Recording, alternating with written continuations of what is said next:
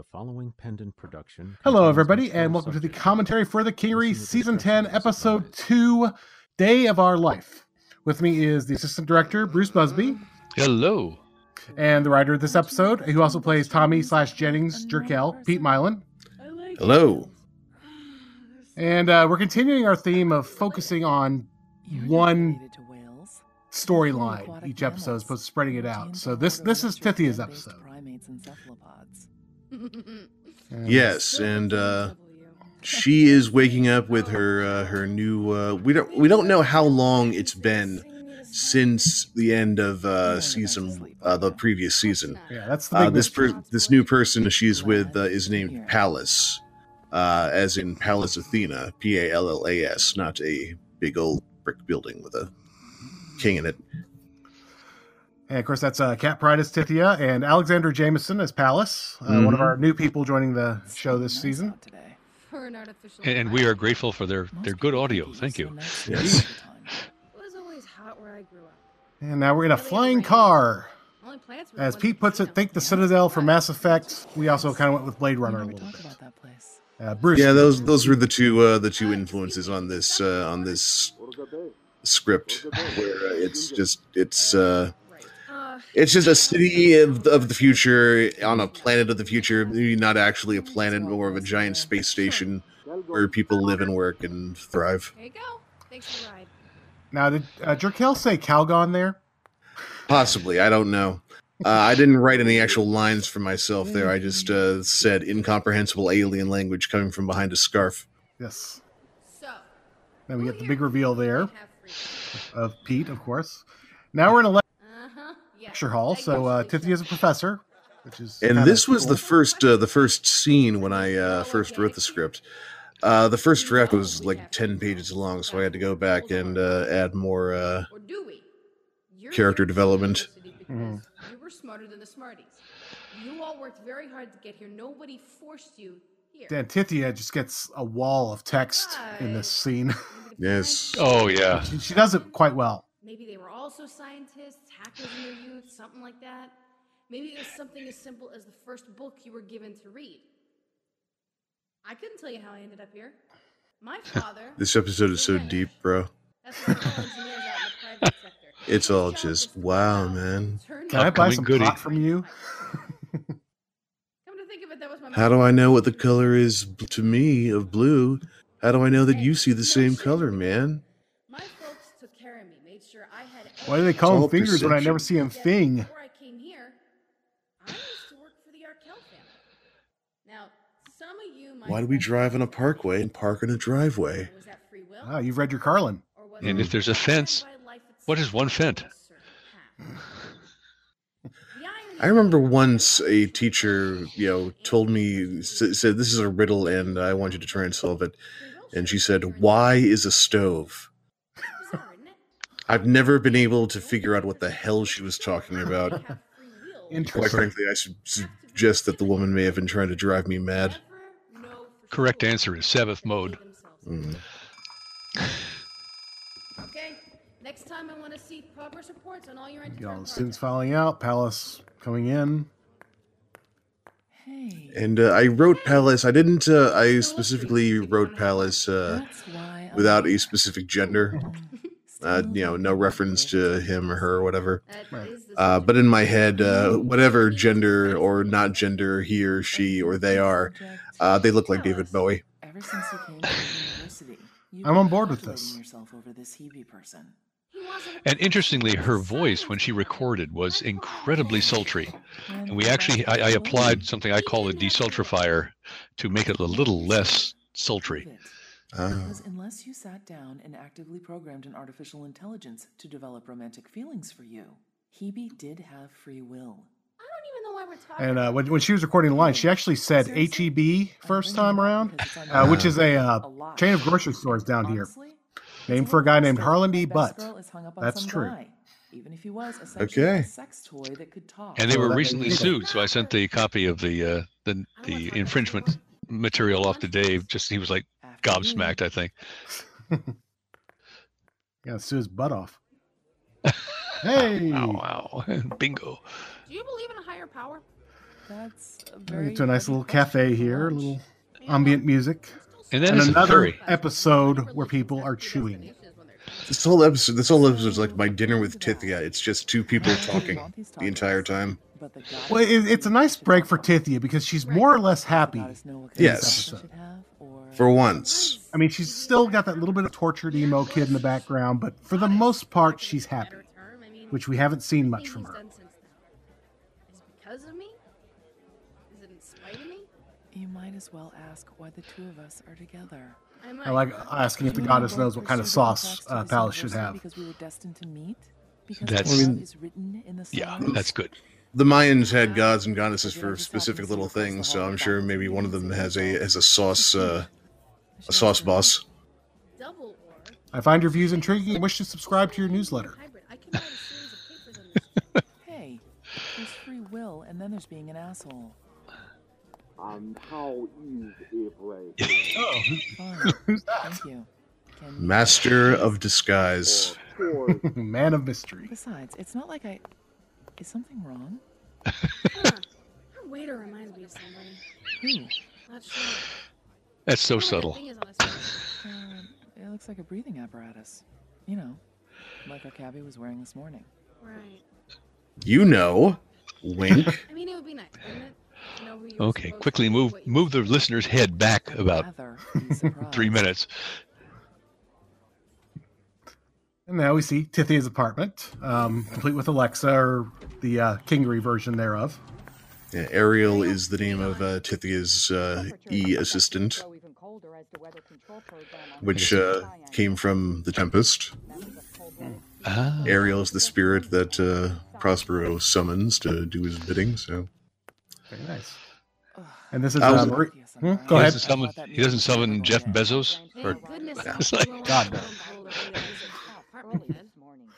I've got Maria Miklasavage as the broadcaster, and Noah Martin as Tripty Copley, and Kim Giannopoulos as Doc Briggs, and Alicia Lane Pickens as Maddie, making quick appearances in here. Bruce and I were talking before about the having this broadcaster run under everything. Mm-hmm. I thought it worked out perfectly myself, the timing of it. What you sort of have here is that the former star of a show called Quantum Leap Generation Lost was arrested outside his ex-husband's house early that morning. Okay. And both Tripty Copley and the name of the hologram star, Ryder Sprout, came from the name generator in Scrivener. Scrivener has this name generating thing where you just roll the dice and 10 different names will come up depending on what kind of ethnicity you want. And one of the names that came up was Tripty Copley, and I'm like, that works. It's either romance heroes or NXT wrestlers, one or the other. and now of course, you make a reprisal here God, from yes. the past. The second trailer ever for the Kingery makes a brief appearance, and Tommy sounds like a frog. Yes. Well, that's Tommy trying to sound respectable, trying to put on a hello, I am Tommy Arkell. I am not a common street thug, but a businessman who is legitimate. And you probably just got tired of that much damage to your vocal cords. And that piece of audio is probably about 10 years old now, Yeah, isn't something it? like that, yeah. Oh, this is just priceless. I Would am I reading sound this any under more duress. stiff? That was a directorial, under duress. Could I sound any more stiff? I want to see it again and again. And this is a kind of a big info dump because it's the first time we've kind of gotten much of a idea of the passage of time between last season and this, and we've seen what's happened to the Kingery versus what they're saying has happened at the Kingery. It's very, it's very current in some ways. Yes. And we're not sure even how much longer this episode takes place after the first episode. Show me kittens. Kittens always helps. You want me to order something really bad for us? I love this was a great close. I'll make the call. And what exactly is Tommy Arkell? Great question, Newsy.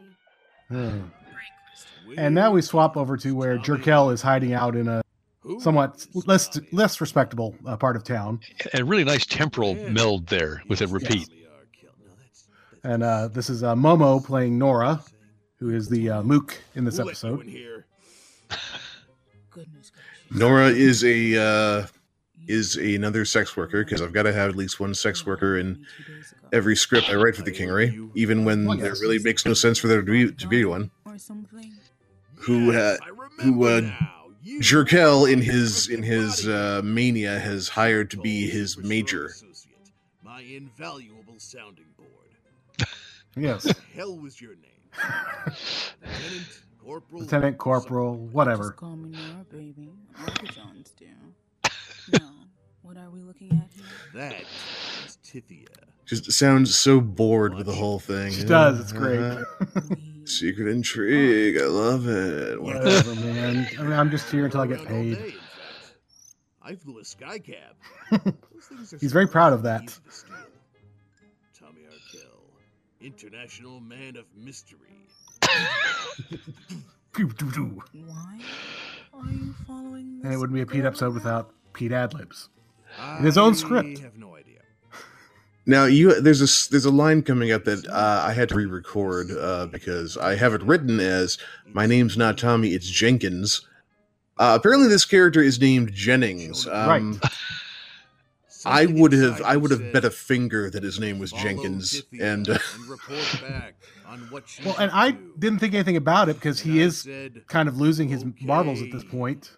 But then you said it in the TWIP interview not too long ago, and I was like, wait a second. You might better check on that. I mean, in the script I refer to this character as Jerkel because it's a combination of Jennings and Arkell, and it's just or Arkell, as we heard a lot of earlier when we were putting this thing together. Yeah, Arkell. Oh, okay. Well, that explains it. All right, a little bit of re-recording had to be done. Once upon a time, the Chinese This is actually my second time recording these lines. The first time, I guess I just crept up a little too close on the microphone, and everything was all washed out. That'll happen. Only now, And you actually did an ad lib of the butterfly story last season. I don't think I ended up using, so I was kind of glad to see. Luckily, a man and a butterfly.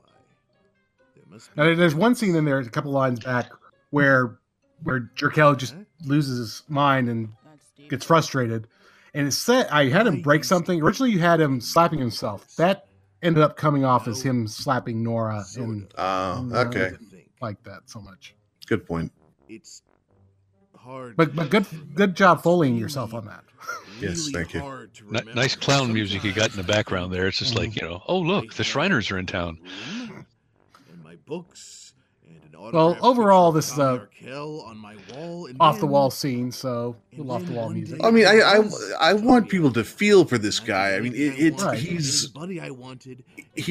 kind of an idiot, but he did get roped into something that he had no idea where it was going to end up. Right. And you got to wonder what the lifetime is for his situation, because that's unprecedented, I think, in Soul history. Okay, fuck a bunch of this. Which would explain a lot. You owe me 16,000 credits. Send it to my account within the hour, or I'll come back here and I'll throw you out the window. Have a nice life, you fucking fruitcake. And Jerkel just goes back to work. She seems nice. She seems nice. Okay, I couldn't resist making shameful theme song ringtone. Genesis Shameful. I've been trying to work that in for a while since season 7, and I finally found a good place where I could put it in where it didn't seem too out of place. So there's a nice shout out to longtime listeners there. And stay tuned for Patriot next year. Coming in 2020. Yes. Evil will happen. And now we're back in Allison's steel room. Aaron and Chris bringing in food to Allison. You got to at least feed your prisoners. That's just good prisonering. Now what? It's dinner time. We brought your favorite. Christine Chester as Aaron, and Caitlin Kleiman as Chris, and Melissa Autumn Hearn as Allison. Remember my mother? And she uses the same voice I use with the dog. It's your dinner. Your strength up. For what? Big City was very much on my mind at this as I was writing the script because I had to prepare it for a work event. Oh, it's good. So came out pretty well. Came out pretty good. I did use a mozzarella provolone blend in the on top. I like when writers put a little bit of themselves in the script. Yes. I'm being held against my will. Write what you know, kid. I've lost my memory. No one has given me any underwear. The jumpsuit wicks away moisture. So, until someone does me the common fucking courtesy of telling me my Wicks away moisture might be one of the worst turns of phrase in the history of this show, and that is saying something. That is saying something. For all I know, it's poisoned. The reports are right. You are a pain in the ass. What reports? Are you sure you won't have any? Positive. All right, but I'm gonna put. And that's actually me gathering up some plastic forks and spoons there because I couldn't never find any silverware that wasn't actually metal. Well, I think it is in the script that we had it as plastic forks. Right, and I couldn't find that sound effect, so I was like, okay, fine, fuck it, I'll make it. No one's giving this person something deliberately sharp. No, God no. Dave does Foley Incorporated. We wouldn't do that. Stop it. You're scaring me to death. Let's just de-escalate the situation. We're gonna go have some of this.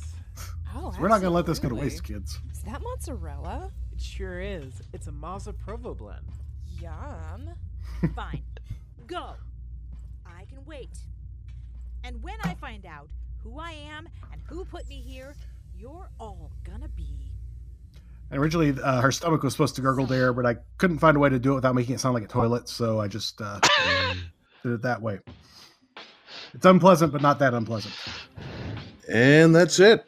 That's it. Julia Eve reads us into oblivion with the credits.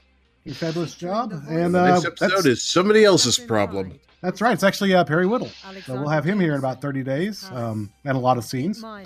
And so, yeah, we'll join us then. Visit us on Twitter at Pendant Web, on Facebook, if you still have that. Tumblr. All the social medias were there. We're on Spotify now, so if you play with that, more than welcome to check us out there. We got a Discord. We're taking over the world, folks. And leave us a review to let us know what you think of our world domination plan. We have Friendster. We have a Mud. There's a Usenet group. I think we have ICQ still. I'm positive we have MySpace. Anyway, if you want to play chess by mail, we have a PO box. Yes, we've done smoke signals. And in case you didn't notice, we have transcripts now for the episode. That's something I don't think we touched on last episode, but we have transcripts for the episode now. So yes, it's accessible to everybody. So that's kind of awesome. James Rossi's been doing that, and he's doing a fabulous job. Thank you, James. So, until next time, this is Dave for Bruce. That's me. And Pete. That's also me. And we'll see ya. Goodbye. Bye. And we're out.